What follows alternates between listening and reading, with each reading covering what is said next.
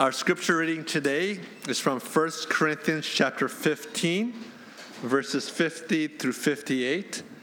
And our sermon title today is Your Labor is Not in Vain. This is the Lord's word.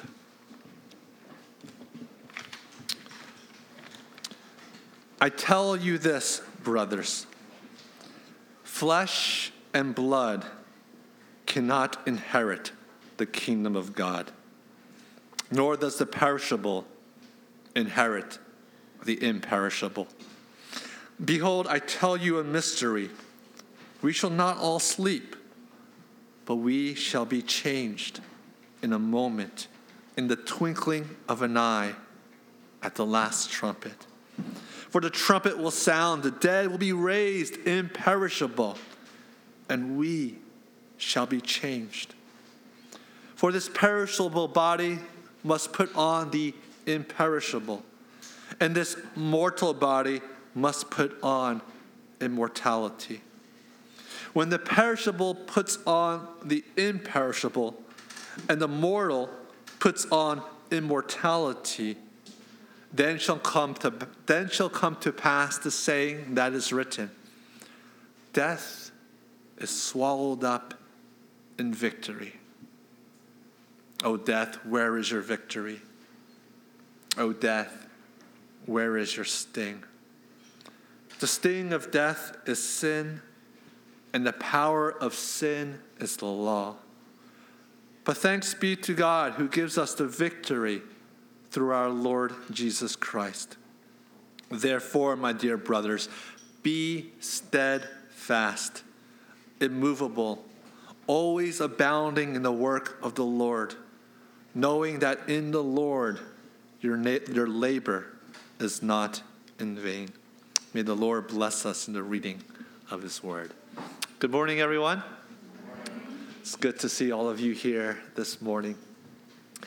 As school ends for many of us who are teachers, who have children, we see summer come upon us. In fact, we look at the weather report and it says next week is going to be all in the mid-90s and it's starting to get warmer and warmer and warmer.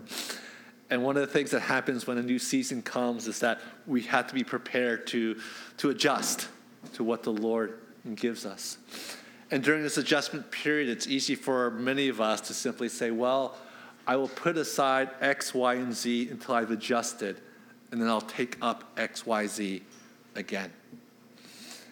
And this sort of transition that all of us go through seasons is very easy for us to pick up bad habits and to forget our good habits. It's easy for us to sort of go into summer in summer mode and forget that the Lord is always present.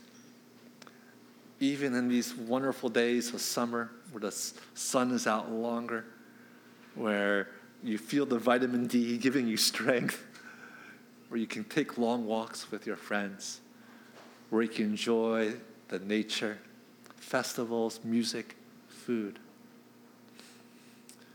In the good days that the Lord has given you, in the good days that the Lord will give you, be thankful to our God. Be thankful for the people who God has surrounded you with. Be intentional in showing love to one another. This is a time where a lot of people are able to just sit back, get something to drink, get something to eat, and just talk. May the Lord bless this summer for all of us. May we use this summer for his glory. May the Lord grow us in his word. In our passage today, Paul continues to talk about the resurrection. He continues to talk and to encourage his people that history is not circular, but history is linear. That there is a beginning, there is a middle, there is an end.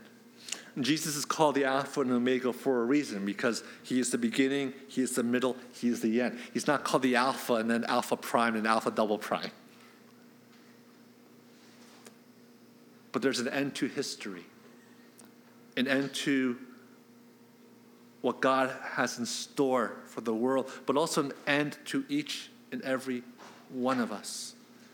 In 1 Peter, the apostle encourages us and says, listen, the end is near. Everyone, pray.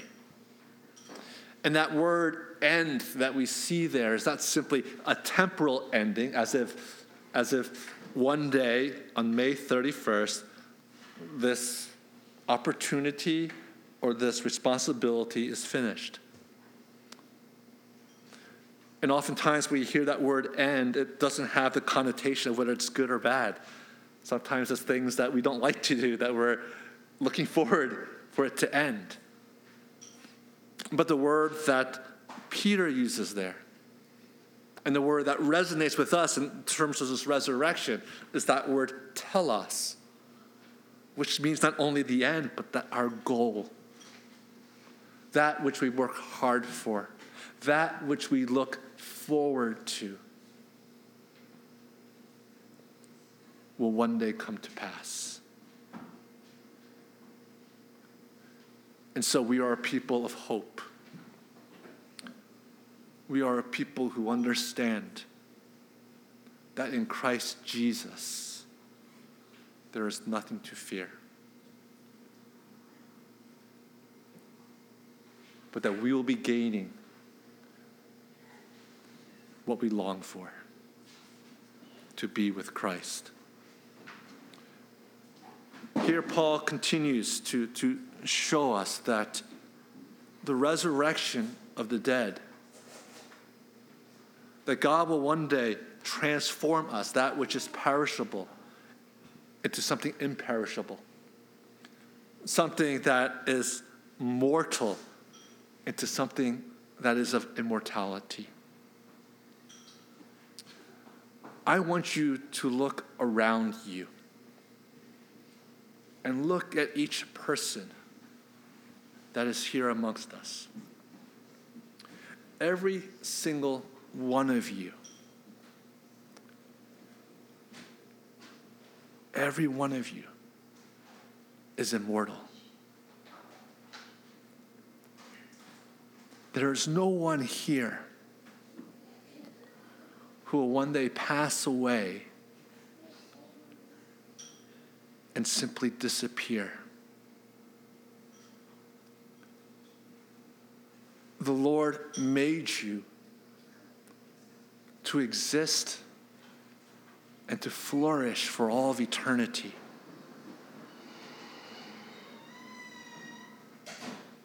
Now we know from Scripture that those who come to know Christ will live eternally with Christ. But that those who do not know Christ will perish and be punished eternally without him. And so we think and we understand that the end goal of all of history and the end goal of our lives is for all of eternity. There are a couple of things that happen to us as God's people. One, we start to look at this world, but instead of looking at this world and saying, you know what, since I have God for all of eternity, I'm just going to live the way I want to. Or, since I have God for all of eternity, it doesn't matter what I do here, I'm just going to just try to get by. But because we know that we have God for all of eternity, and that God loves us, and we know that God loves all of creation and wants to bring all of creation back to him, what happens to us is simple. We start to love all things in this world without demanding anything in this world to be mine. We don't look at people and say, hey, I need you to fill me because my goal is to be filled. No. I've achieved my goal. I have Christ. He will give me his perfection. That's all I need.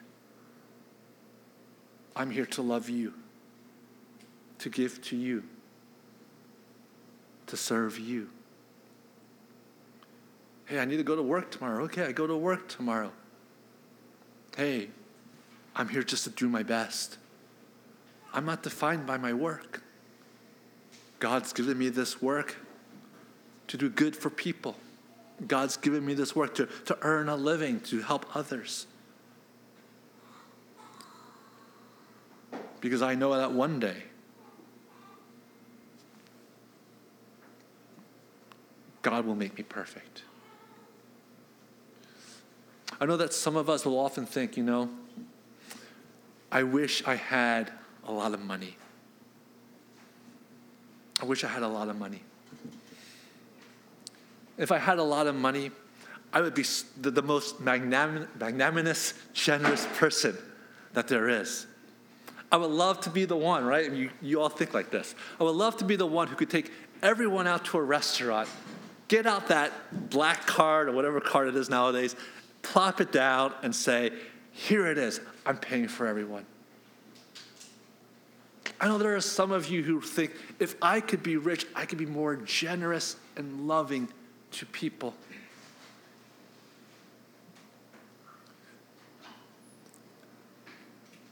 But we forget that we are already wealthy in the Lord. That it does not matter what your bank account says. And we all know, actually, that for many of us, the more we see in the world, the more money you have, the more sorrows and the more temptations you have. But if we know that in heaven our inheritance is waiting for us, which is Christ, then we can be generous with everyone about anything that we have.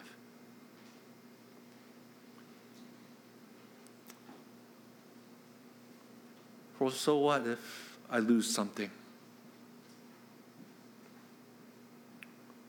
So what if I get hurt? It's okay. Because I'm here to love and to serve. And so one of the beautiful things that happens when we have a future kingdom eschatological mindset that the Lord will return is that we're free to love people. To know that in the future we have Jesus, who is more precious than the largest bank account in the world. That we are free to give and to love people generously and freely. Because our identity is in him. The second thing that occurs to all of us when we know that the end is really about being with Christ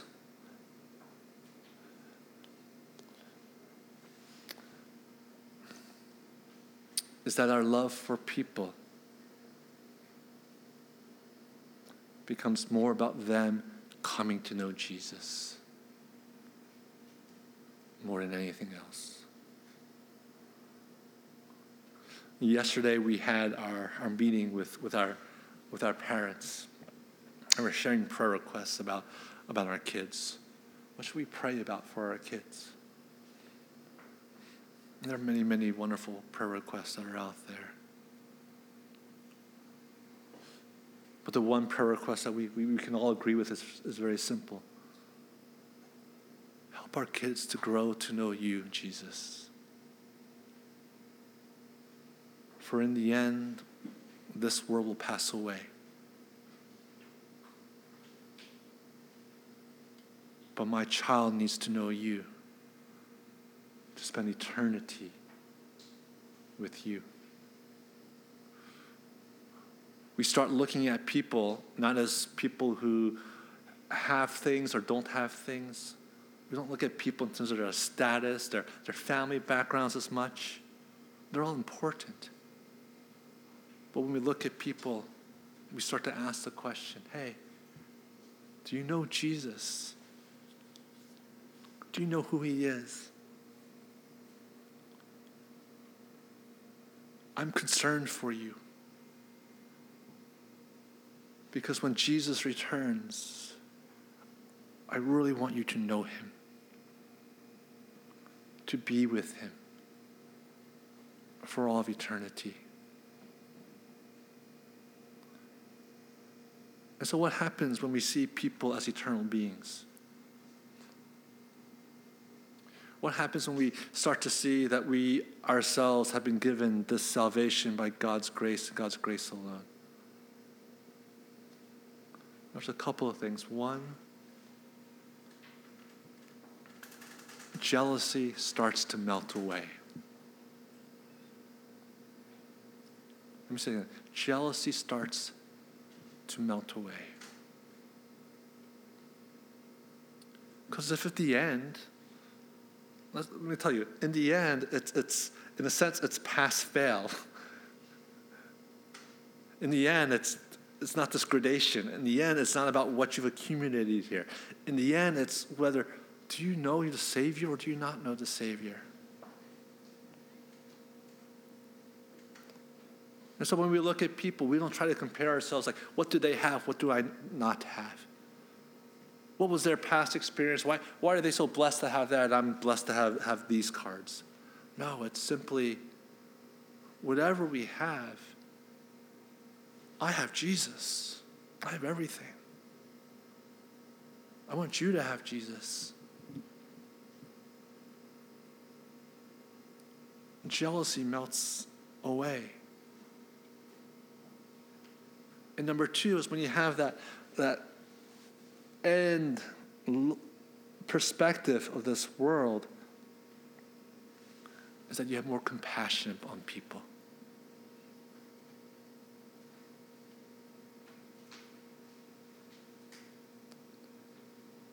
Because you know that if they don't know Jesus, there's eternal punishment. And your prayer and your love for them grows tremendously.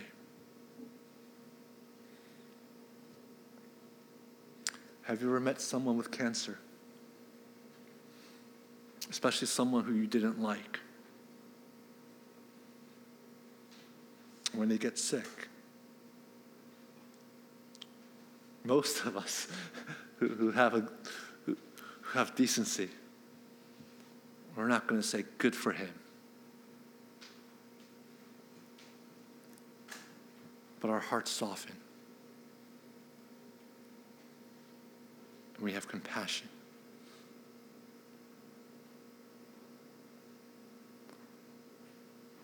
Because when someone is really sick, you see in their eyes fragility. You see in their eyes fear.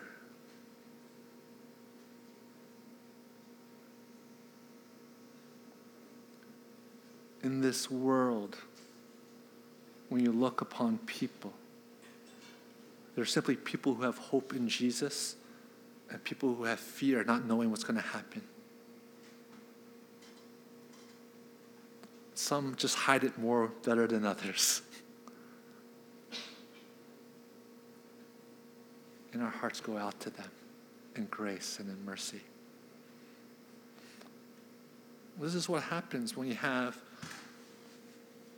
a worldview that knows that there is an end coming. In a worldview that's circular, it's like, well, I guess you get a second chance. Come back as a dog, come back as a cat, get a second, third, fourth chance. Oh, well. But we know that we who know Christ are once again gaining that which we long for in the end. That's why it says here in verse 58, therefore, my dear brothers, be steadfast, immovable, always abounding in the work of the Lord, knowing that in the Lord your labor is not in vain.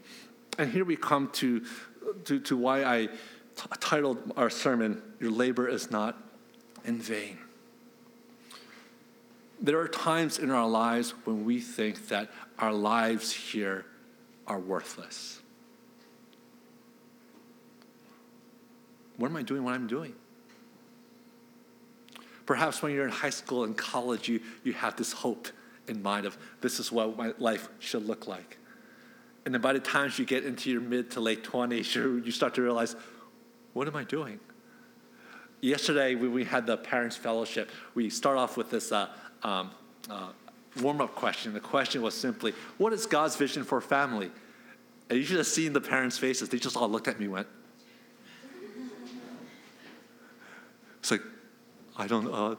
We just have it. This is what we have. And for many of us, it's like life just happens quickly, and all of a sudden you look at it and go, what do I have? What's going on with life? And you start thinking, you start double guessing yourself of, is my life, my choices worth anything? Have I done anything of value for anyone? And before you know it, you go down that rabbit hole where you just feel like, I'm useless. And you start looking at other people, what they're doing, and go, why can't my life be like that? But Scripture's saying here is what? Is that your labor is not in vain. And your labor is not in vain only if you stop looking at your accomplishments in this world as the thing that defines you. If you continue to look at the accomplishments of this world as that which makes you who you are, you will always be disappointed. You'll always feel like you are laboring in vain. Because there's someone always who does it better than you. And then if you make it to the top, you realize, is this it? So I'm the best in my field. Is this it?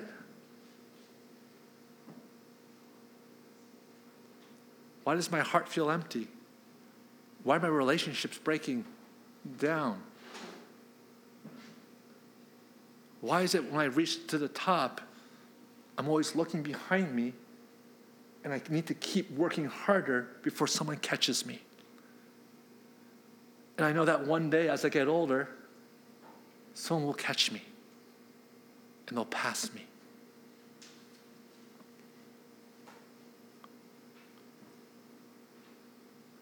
But that's not the reason why we're here on this earth, brothers and sisters. That labor is in vain. The author of Ecclesiastes talks about this. All pleasure is in vain. All labor is in vain. And they're all in vain if there's nothing else beyond this world. And so that's why, when I ask the parents, what's the purpose of parenthood? And when I ask you, what's the purpose of life? And oftentimes, when I ask that question, many of you guys will look at me going, because you've stopped thinking about your purpose. You stop thinking about who you are. You stop thinking about what God has accomplished. And so today is simply a reminder that if you work in your labor for the Lord, knowing that you already have what your heart desires in Christ, and you labor to help people around you to grow in their worship of God Himself. If you are able to look at your work and praise God for the joy of simply working, even though it's a hard job. If you're able to look at the people around you and say, here are image bearers, and here's an opportunity to show love to people who I would never have met if I didn't have this job. in all the words and all the actions that you do for the gospel, none of it is in vain. For the Lord will reward you in heaven with his presence. But there's also something else.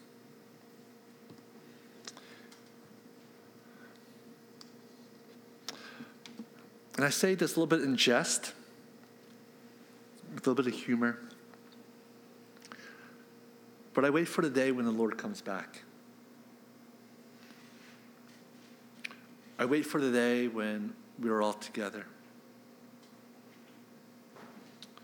And we look around and we see who's there.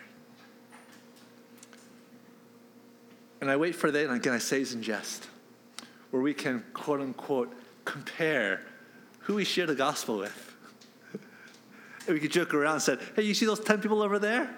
I met them at QT one day. He was the one who was at the cashier. And I just said, hey, how are you doing? And we started talking. And he asked me about what I did. And somehow we got to talk about Jesus. You see that guy over there? Yeah, that's the guy who cut me off. Got in an accident. And for some reason, instead of yelling at him, we just started talking.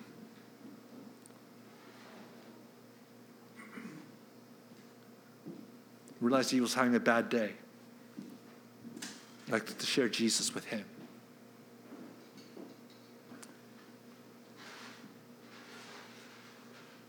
There will come a time where we will boast humbly, if I can put it this way, in heaven, with joy of seeing the people who've come to know Christ as we served to love him and to love them in the gospel. This is the end for which we were made for.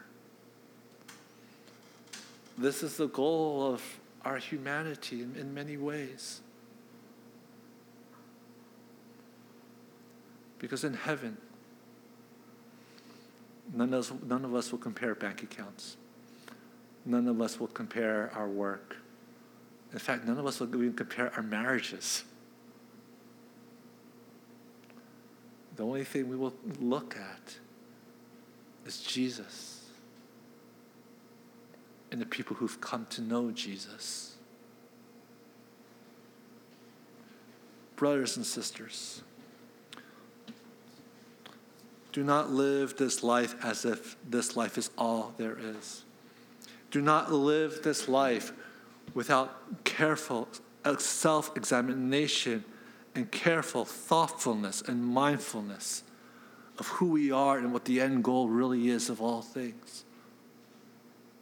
Let your heart be taken with Christ and his beauty. May you labor and know that all the things you do are not in vain when you do it for the Lord. That when the Lord comes back, his accounting is different than Ernest and Young.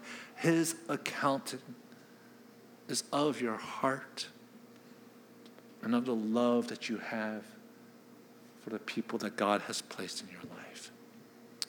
Praise be to God that he loves us with an infinite love.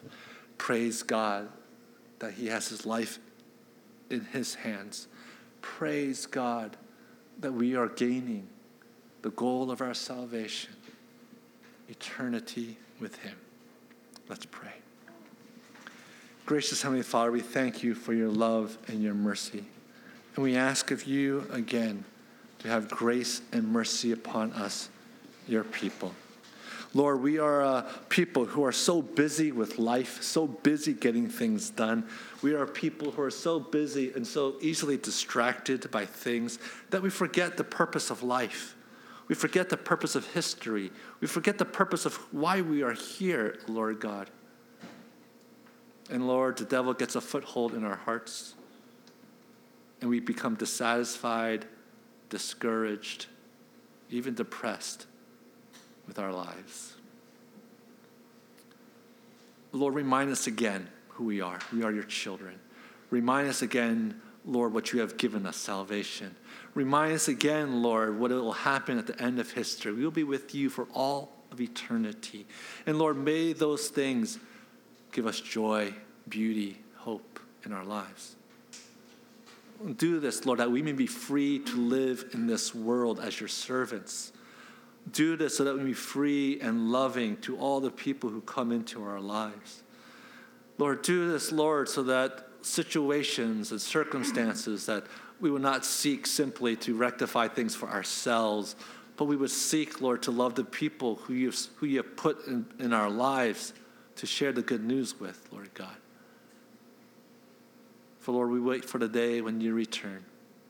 We long for it, that we can be with you forever, with our brothers and our sisters in Christ. In his name we pray. Amen.